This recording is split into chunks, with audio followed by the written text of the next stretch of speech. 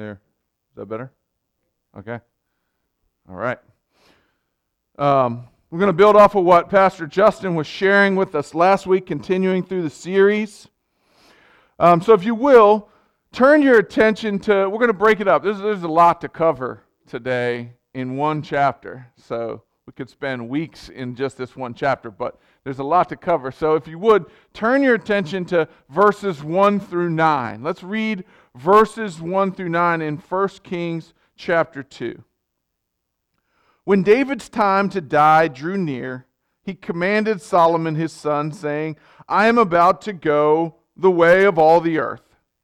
Be strong and show yourself a man, and keep the charge of the Lord your God, walking in his ways and keeping his statutes, his commandments, his rules, and his testimonies, as it is written in the law of Moses, that you may prosper in all that you do and wherever you turn, that the Lord may establish his word that he spoke concerning me, saying, if your sons pay close attention to their way, to walk before me in faithfulness with all their heart and with all their soul, you shall not lack a man on the throne of Israel.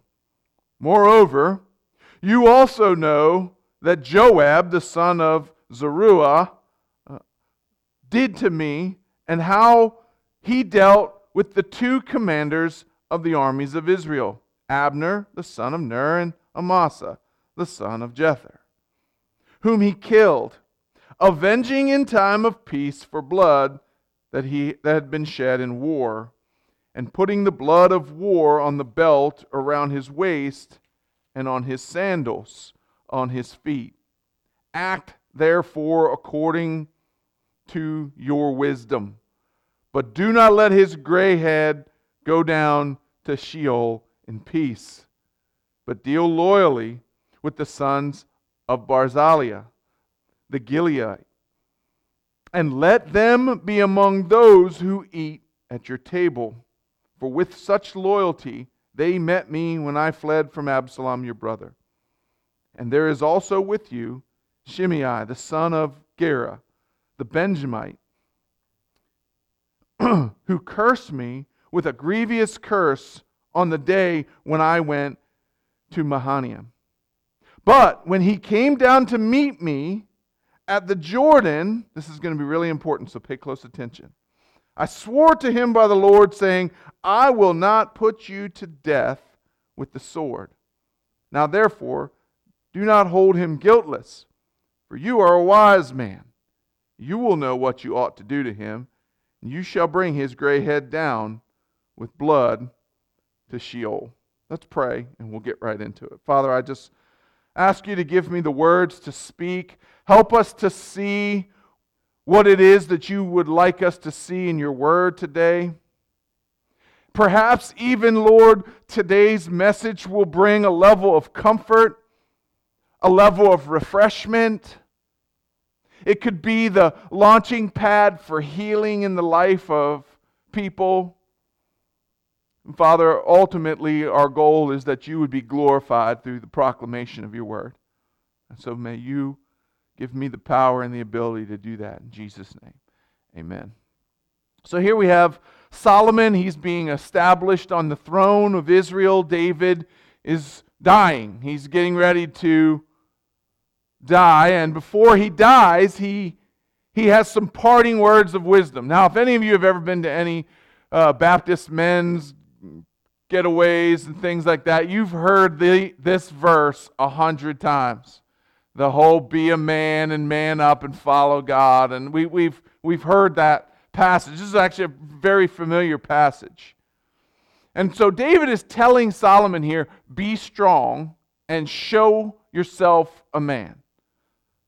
David understands that the next years of his life he's going to spend defending the throne that he has, because that's what David did for his 40 years. He spent plenty of time defending and maintaining the Davidic throne, right? Now, Solomon's going to have to show strength. He's going to have to make some manly decisions. Solomon would have to make what we would call difficult decisions. And he is, though the wisest person known in human history, he is still a sinner and he is still a man. And so David says to him, you're not going to be able to do this if you don't keep the Lord's commands. This is not going to be a task that's going to go well if you don't follow the Lord in this. And you can almost hear a little bit of his regret in there, where there were times that he wasn't exactly doing as the Lord would have been proud of him. But the overarching goal today is that we remember this. God uses imperfect leaders to complete his perfect will. And so this is something that can bring pain when we have imperfect leaders. And there is not a perfect leader on the planet, by the way. Deuteronomy 17 says, and David is referring to this. David is saying he's going back and he's sort of almost evidencing that, hey, I haven't just dropped this on you. Let me give you some words here. Deuteronomy 17 says, and when he sits on the throne of his kingdom, he shall write for himself in a book a copy of this law, approved by the Levitical priests, and it shall be with him, and he shall read in it all the days of his life, that he may learn to fear the Lord his God by keeping all the words of this law and these statutes and doing them, that his heart may not be lifted above his brothers. He's saying, don't get above your raisin, right? There's a good country saying.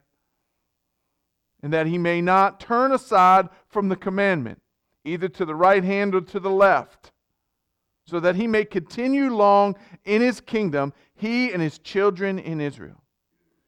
So here, David is reminding Israel's king's not above the law. Actually, Israel's king should be the number one law follower. He should be the example. He's to be a model law keeper. So military might, economic successes, all of that thing pales in comparison, David is saying to Solomon. It will ultimately be a failure if you don't obey the law. Now, interestingly, we're going to see here in just a little bit that even in David's parting wisdom here, there's a little bit of his sin nature that comes to the surface. There's a little bit of his trickery, if you'll say. So like in Deuteronomy 17, David connected this endurance for Solomon and his sons as rulers over Israel, because David also knows that there's coming a day that Solomon's going to have to give this same speech. He knows that Solomon is going to die and he's going to have someone who succeeds him because he ultimately believes in the Davidic promise, so he knows that the kingdom will stay in his lineage. So David has this parting wisdom, and he says to him, this is going to require you man up. Okay. So this may strike us odd, since we know from 2 Samuel that the Davidic covenant, at least at first glance, is unconditional. We know. So why is David so adamant to be sure that this stays in his lineage? Does he truly believe that God's going to keep this in his family line? Of course he does. So after all, the Lord tells David that he's never going to take the throne from David's family. And he would establish ultimately the king that Justin introduced us to last week as the perfect king, King Jesus. But what we understand and what we sometimes speak of when we think of this unconditional covenant, it doesn't mean that humans are passive in it. It doesn't mean that we just sit by and do nothing, and there is a sense of requirement on the behalf of the covenant keepers that they would follow the law, that they would be in the Word, as we just read from Deuteronomy 17. That you should have a copy of it, and you should read it every day. You should be in the Word every day. So David is setting Solomon up, passing on to him the way that he should lead. And then he asks some things of him. He reminds him of some things. Now, there's some commentators that say, that Solomon actually sort of was leading right before David passed. That there was a shadowing, if you would. And he's now reminding him of some of the things that were going to take place. They believe that he may be, and that certainly would have fit sort of the ancient Near East custom of co-regency prior to a king departing. But did David do that perfectly? No. Did God's perfect will get completed? Yes. So David passes the torch to Solomon, and he says to him, there's some things, there's some people that I need you to deal with. And we're going to look at particularly the three of these people today. There's some people I need you to deal with. So we see that David passes. The very next verse, if you were to keep reading where we read verses 1 through 9, verse 10. Then David slept with his fathers and was buried in the city of David. And the time that David reigned over Israel was 40 years. So, David has passed, and he has left some words of wisdom with Solomon. And the first threat that Solomon has to address, Pastor Justin did a beautiful job of setting us up for that last week. So I don't have to go into it and explain the whole story. We know that Solomon's brother, I'm going to just call him Addi because I don't know how to say Adadajana, and I'm going to say his name a bunch. So we're just going to call him Addi for short, okay? But we know that his brother tried to usurp this passing of the torch, and he tried to take over as king. He threw a big party. He invited all the prominent people in Israel to be a part of that. And so we remember that Addi is seeing David's deteriorating health, and so he attempts to take over. Another commentator said, hey, if there was already a co-regency going on, if there was already sort of Solomon, walk with me, let me show you how to take over this kingdom. This was even a bigger punch in the gut by his brother, who was already aware that Solomon was supposed to be king, and he was trying to change that. So if you remember last week, Pastor Justin showed us sort of this swift action by Nathan the prophet and Bathsheba that prevents Addi from being ascended into the position of king. And at the end of 1 Kings, Solomon promised to spare his brother's life as long as he behaved himself, but eventually the sinful nature and the power lust that Addi had shows his true colors, and he continues to go after David's throne. We see his desire for power was so strong that he couldn't keep his word. He couldn't behave himself. And so we see this because we see in his statement to Bathsheba, if you look at verses 15 in our text today. You look at verse 15, and we'll go back to 13. Then Adadjana, the son of Haggith, came to Bathsheba, the mother of Solomon, and she said, do you come peacefully?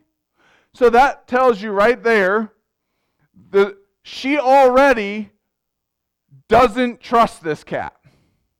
She already is like, are you coming to get me? And the Eddie Haskell in him comes out. And he said, I have something to say to you. And she said, then speak.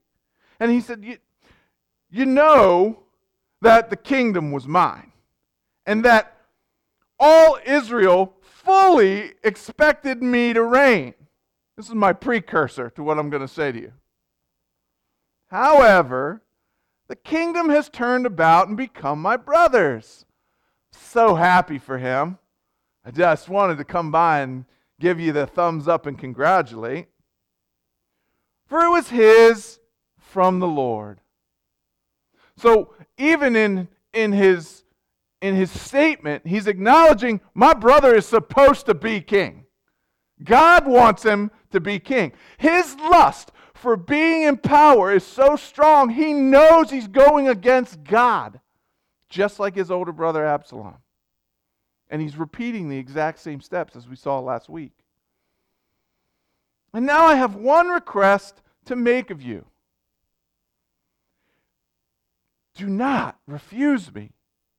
She said to him, speak. And he says, please ask King Solomon. He will not refuse you. I'm going to ask King Solomon's mama to go get something for me because I know he won't say no to his mom. This is just sneaky. He says, please ask King Solomon. He will not refuse you to give me Abishag, the Shunammite, as my wife. And Bathsheba said, very well, I will speak for you to the king. Now what he's asking is that he take his father's concubine. This is a message to the Far Eastern world that I'm taking over as king. I'm going to marry my predecessor's concubine. She doesn't see it. She takes it to Solomon. This can't be a bad thing. This was the woman who attended to David at his death. Maybe Bathsheba was like, fine, get her out of the house. I don't care. There's some conjecture there. So Bathsheba went to King Solomon to speak to him on behalf of Addie, and the king rose to meet her and bowed. Look at the respect he has for his mom. This is the king of Israel, the most powerful man in the world at the time. And the king rose and met her and bowed down to her. Then he sat on his throne and had a seat brought for the king's mother, and she sat on his right. Then she said, I have one small request to make of you. Do not refuse me. And the king said to her, make your request, my mother, for I will not refuse you. And she said, let Abishag the Shunammite be given to Addie, your brother, as his wife. Look at what King Solomon does next. Verse 22. And King Solomon answered his mother, and why do you ask Abishag the Shunammite for Addie? Ask for him the kingdom also, for he is my older brother, and on his side are Abiathar, the priest, and Joab, the son. He's saying, Mom, don't you see what he just did to you? Then King Solomon swore by the Lord, saying, God, do so to me and more also, if this word does not cost Addie his life. Now therefore, as the Lord lives, who has established me and placed me on the throne of David my father, and who has made me a house, as he promised, Addie shall be put to death today. So King Solomon sent Benaiah. And we're going to see this guy show up a lot in the story today. He must have been a pretty bad dude, because he kills Joab and later, and we're going to see that, to strike him down.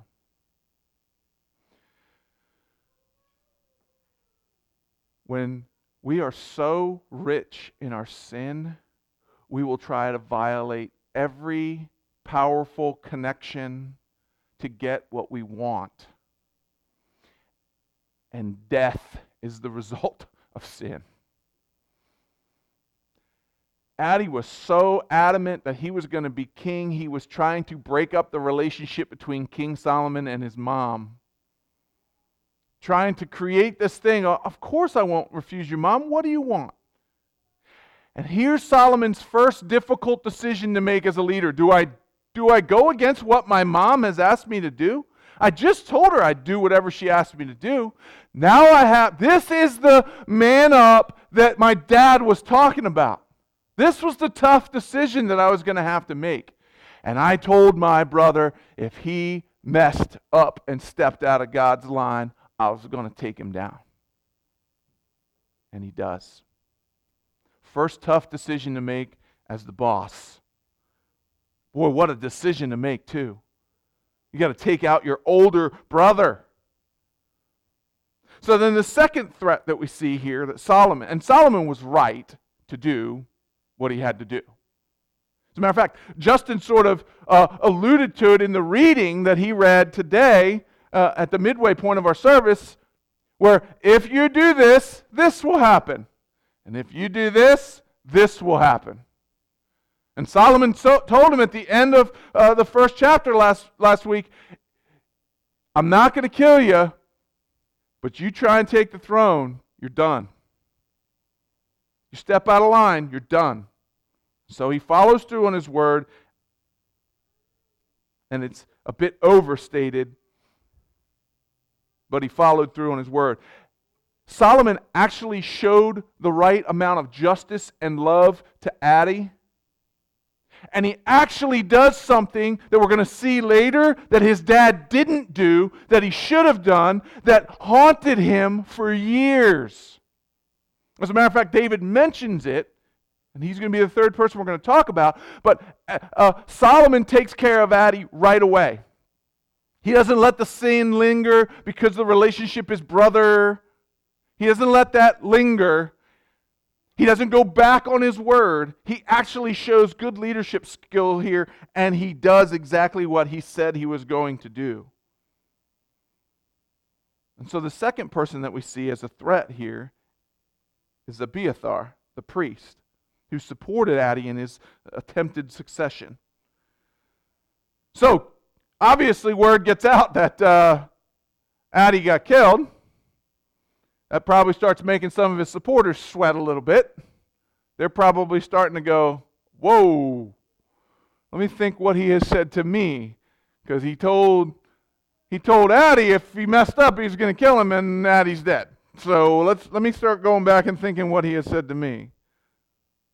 So some commentators said that it was because of this priest's loyalty to David that Solomon allows him to live. So Solomon doesn't kill this priest, but he sends him away. Abiathar was a descendant of the priest Eli. And so his disposition as a priest. So Solomon fires him and says, you're not a priest anymore, which means his lineage is no longer a priest anymore. And this is actually a fulfillment of something that God said was going to happen. Because God told his lineage that he was not going. You can read about this in 1 Samuel chapter 2, where God is saying, Eli, your house is no longer going to be in the priesthood. But for decades, his household was still in the priesthood. Matthew Henry commented on this, and he says, God's judgments, though not executed speedily, will always be executed surely. And so this is actually, years later, Solomon is actually fulfilling what God had said to the lineage of Eli. Your lineage will no longer be in the priesthood. And Solomon fires him and says, you're deposed as a priest. I'm going to let you live, but you're never going to be a priest anymore. So, hard decision number 2. Had to fire a guy and keep the lineage of his family, and basically taking away their livelihood. That's what he had to do. It's not easy to lead, by the way.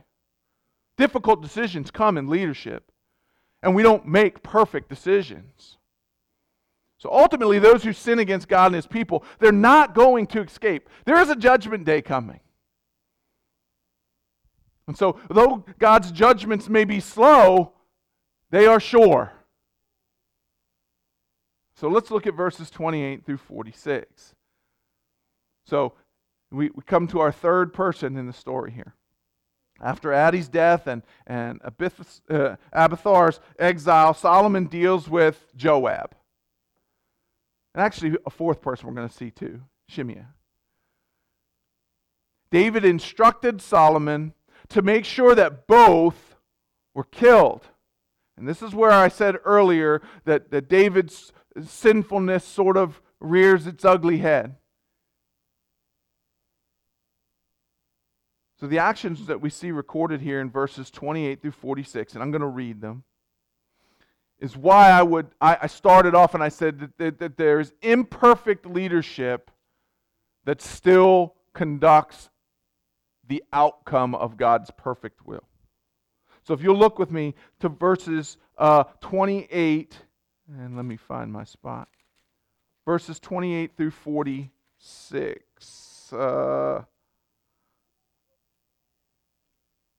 Here we go.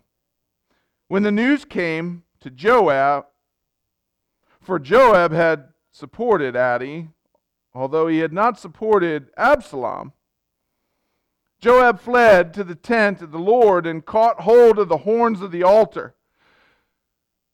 Joab thought he was safe if he went to the altar, by the way. He fled to the tent and he held on to the horns of the altar.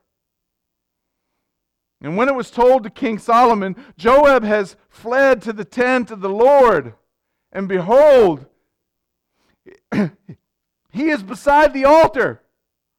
Solomon sent Benaiah. There's that guy again. I kind of picture this guy as that guy in the all black suit with the black tie and a black shirt and the sunglasses, and he's standing next to the boss's desk, and they're like, "Take care of that." This is Solomon's take care of that guy. Go strike him down. What? Solomon sent Benaiah the son of Jehoiada, saying, "Go strike him down. Go take care of this." So he came to the tent of the Lord and said to him, "The king commands, come out." But he said, "No, I will die here." Then Benaiah brought the king word again, saying, "Thus said Joab, and thus he answered me." And the king replied to him, "Do as he said.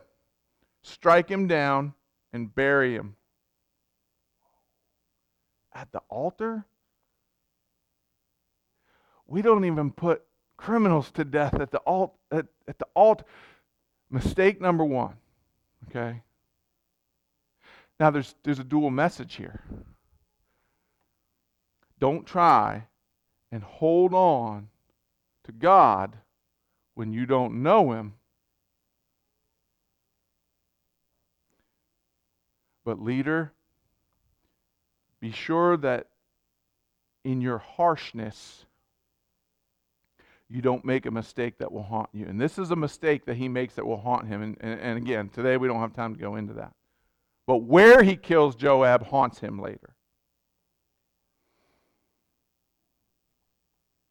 So Joab, let me give you a little history on why it's so important to David. Because if any of you that have been spent any time in the Word, you're like, Joab, really?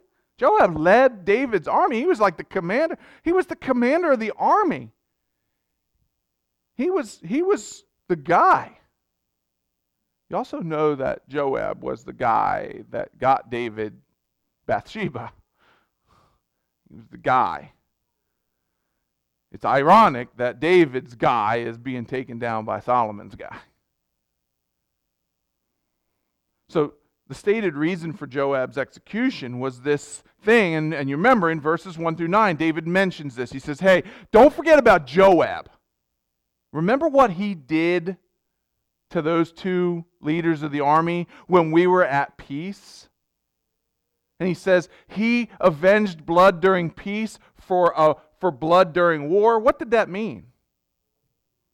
So this stated reason for this execution was this cold-blooded killing that Joab did. He murdered a man named Abner and a man named Amasa during David's reign. You can read about it later on in this. They recount this. Certainly, Joab was wrong. He viciously killed these two people. And what had happened was when David first began to reign, Saul had a son that sort of set himself up as king of the northern tribes. And that man was Abner. The commander of his army was Abner. And after losing some battles to David, after David hands himself a couple times, Abner realizes David's supposed to be king. And he actually says, hey, God intended for you to be king. So I come to you in peace, and let's establish you as king, and let me get the northern tribes in line. And so during this time, Joab kills him. He viciously kills him. And he kills him because Joab's brother got killed in battle against this guy. So that's what David was talking about when he said, he's avenging blood in time of peace that was shed during time of war. Hey, that's a casualty of war as far as David was concerned. Your brother got killed in battle, and that was time of war. Abner came to us in peace, and you murdered him. And not only did you murder him, but you murdered Amasa too, who was responsible for your brother's death. So Joab decided that he was going to avenge his brother by assassinating Abner, even though he came to David under a peace treaty. Mistake that David made. David should have taken Joab out right then and there. Because, remember, David said, follow the law. Follow the law, leader. Follow the law. And the law said that if you took blood in peace that was shed during war, you were to die. And David didn't take Joab out when that happened. And that haunted him over the years. Now, there was probably a reason. Because Joab knew about the whole Bathsheba story and retreating the men back and having Bathsheba's husband killed. And so there was all this intricate, sinful, bad decision, now creating another sinful, bad decision that has taken him all the way to his death, that he has to now address it and get it corrected with his son. So Joab should have been killed right then and there, and David let him live. Probably because he had just reestablished his throne and he needed a strong military leader. There was a need. And legally, he incurred blood guilt. He should have lost his life for that. And David should have dealt with that. And he didn't, and it was a sin that haunted him in his leadership. And that points again to the weaknesses or the imperfections of leaders, but God's perfect will still being done. Although David was a good king overall, when it came to Joab, he was more concerned about Joab's effectiveness and the things Joab knew about him than he was about Joab's sin. And this is a little side note. When churches keep leaders in place because they're doing good, or because they're the face of the ministry, or because they're so flamboyant and excited and they're so charismatic that they keep the seats full and they keep the coffer pot full, when they keep leaders in place like that and they ignore the sins that are deteriorating that leader, later down the road it will eventually catch up.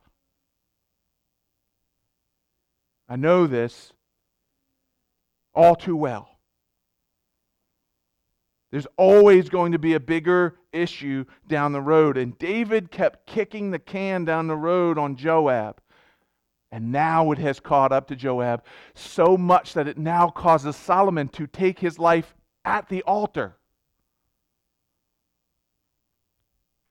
So David's decision not to deal with Joab, right, caused Solomon to make a poor decision in killing Joab in the wrong place.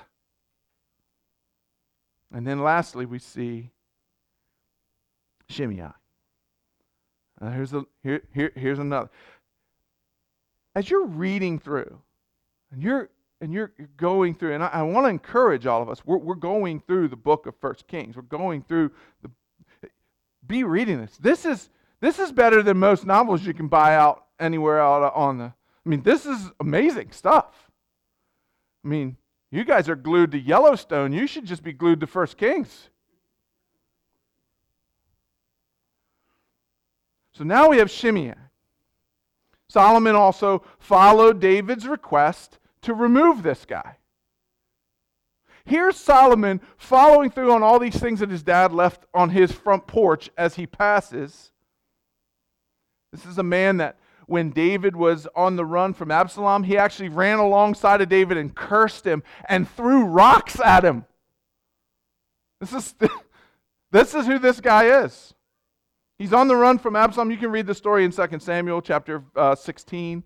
They talk about it again in 1 Kings later down and a couple chapters away.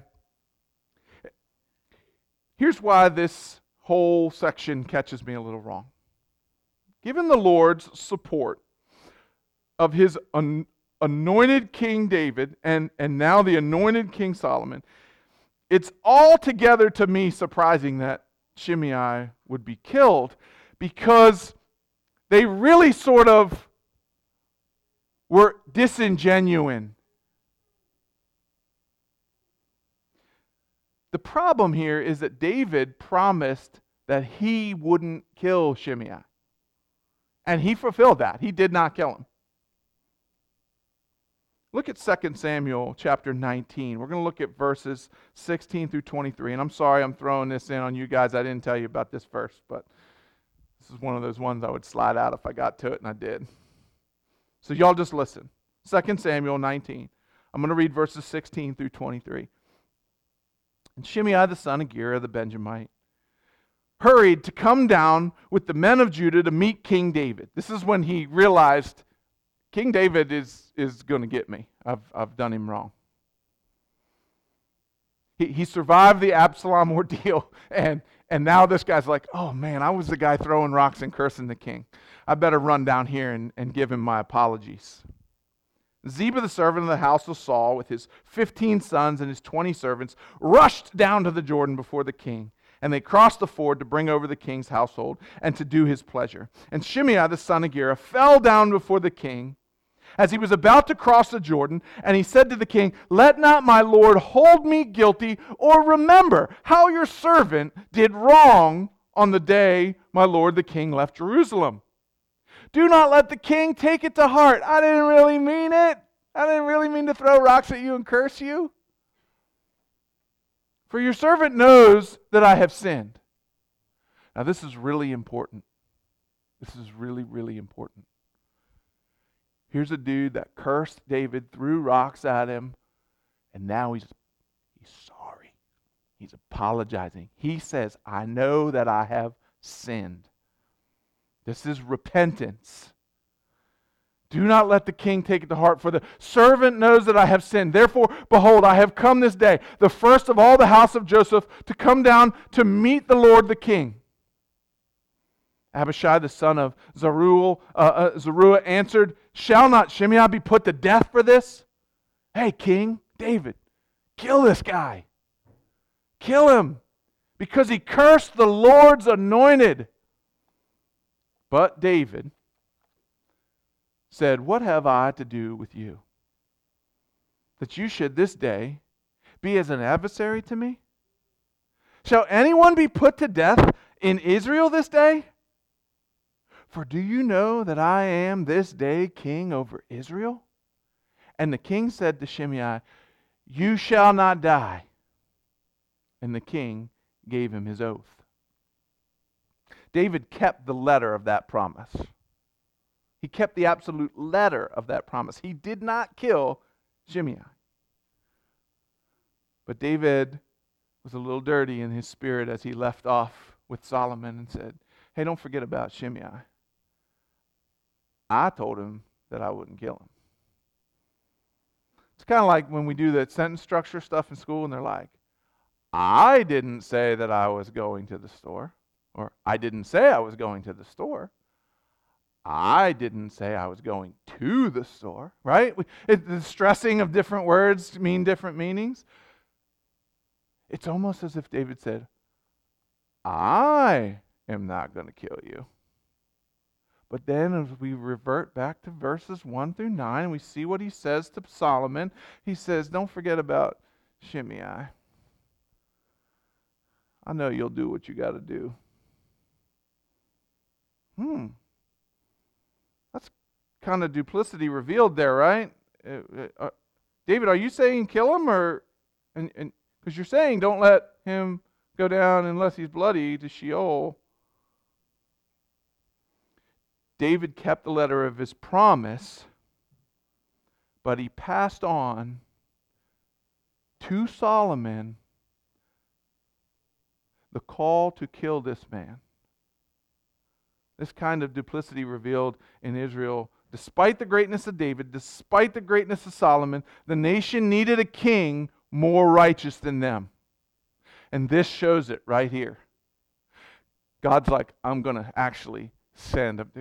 Right now I'm working with imperfect kings, but I'm sending a perfect king who's not going to give sly commands. He's not going to make minor mistakes. He is perfect. He is perfect. He is Jesus, and he is from the lineage of David. So, nation of Israel, people of God, you will receive this perfect king. Today's passage concludes by telling us that the kingdom was established, period. Look at the very last verse of 1 Kings chapter 2. Look at the very last verse. 1 Kings chapter 2. The very last verse, verse 46. The king commanded Benaiah the son of Jehoiada, and he went out and struck him down, and he died. Now, here, this is the killing of Shimei. Now, for time's sake, Solomon says, hey, I'm not going to kill you. Just stay in Jerusalem. You leave the city, you're dead. Another one of those, if you do, then this will happen. But Shimei was a landowner. He owned a lot of land, and he had to stay in Jerusalem now. He had to stay in the city now. Wait, you're confining me to this spot, but I can't then tend to my properties? He had slaves. They ran away. He just couldn't take it. He had to go handle his business outside the city. So Solomon actually set Shimei up like, hey, I'm not going to kill you. I'm going to kind of keep my dad's promise. But if you leave the exile I put you in, you're going to die. And it's almost as if he knew he had to leave. It's almost as if he knew he could kill two birds with one stone. Again, these are the types of decisions that leaders make, and we are imperfect. But God's perfect will is always done. And so, right after we see this, we then see, so the kingdom was established in the hand of Solomon. Despite all these questionable decisions, despite all of these maybe hiccups, God's Davidic throne is in place. The kingdom is established here. So today's passage concludes with us telling us that the kingdom of God is established. That it's possible here, listen, only by the grace of God. Because if we were fully reliant on the absolute perfect leadership of the men that have been put in place, we would be doomed. The imperfect leadership, in all of our attempts to be in the Word daily, to follow God faithfully, to make every decision according to the will of the Lord, we fall short. But God's will never, ever goes undone. And that is encouraging to us. The church today is made up of a bunch of defective, imperfect people. Not only imperfect leaders, but hello, let me stick the mirror up for a second, everybody. The church is full of a bunch of imperfect people as well. Yet, these are the ones that God has chosen to build His church on. Take a look at the person to your left and your right. These are the people that God has chosen to build His church. And because all of us are sinners, and all of us need God's grace, all of us have to operate in God's grace. Jesus came perfectly to fulfill on our behalf, and because of the lack of perfect leadership prior, He's established as the perfect King. So that's why the New Testament authors write things like we see in Hebrews chapter 10. By a single offering, Jesus has perfected for all time those who are being sanctified. This should give us actual encouragement that we are absolutely fully reliant on perfect King Jesus. And our key to our liberation from the tyranny of perfectionism is a perfect God who died perfectly in our place and gave us His righteousness. He took on our imperfection and sin and bore it to the cross so that we could be viewed as perfect by His Father on that day. So in God's eyes, we have been perfected by the virtues of Jesus and not by our own. So this whole passage of Scripture here just points us back to Jesus and says, look how imperfect God's people are. Look how perfect Jesus is. Look how perfect His will is. It promises us perfection, but it's imputed to us. Because He says, whom He called, He justified. Whom He justified, He glorified. The amazement of being in God's presence is going to be so amazing that our flawed, sinful bodies have to be replaced with glorified ones in order for us to be able to even fathom being in His presence. It's a free gift, and it's beautiful. So I close with this. Perhaps many of you have been in church for a long time. Many of you have sat under flawed leaders. There's been pain, there's been suffering, there's been hurt, there's been damage. One, do as God would do and forgive. Some of you need to reach down into your hearts and think back over the last 40 or 50 years, and there's some people that you need to forgive. That's why God went to great lengths to expose His imperfect leadership all throughout Scripture. Abraham. What's Abraham got? Hagar. Moses. What's Moses got? The disqualifying rock incident. What about Aaron, the great high priest? Golden calf.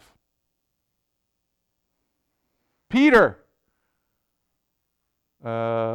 Anybody know about the rooster crowing on that guy? I could spend the next 20 minutes rattling off more, and I'll end with this one. Dan Magan, pastor of the Well of Nelson. Flawed leader, perfect will. God knows our perfectionism is granted by Him. But think about it, folks. We are constantly in pursuit of being perfect.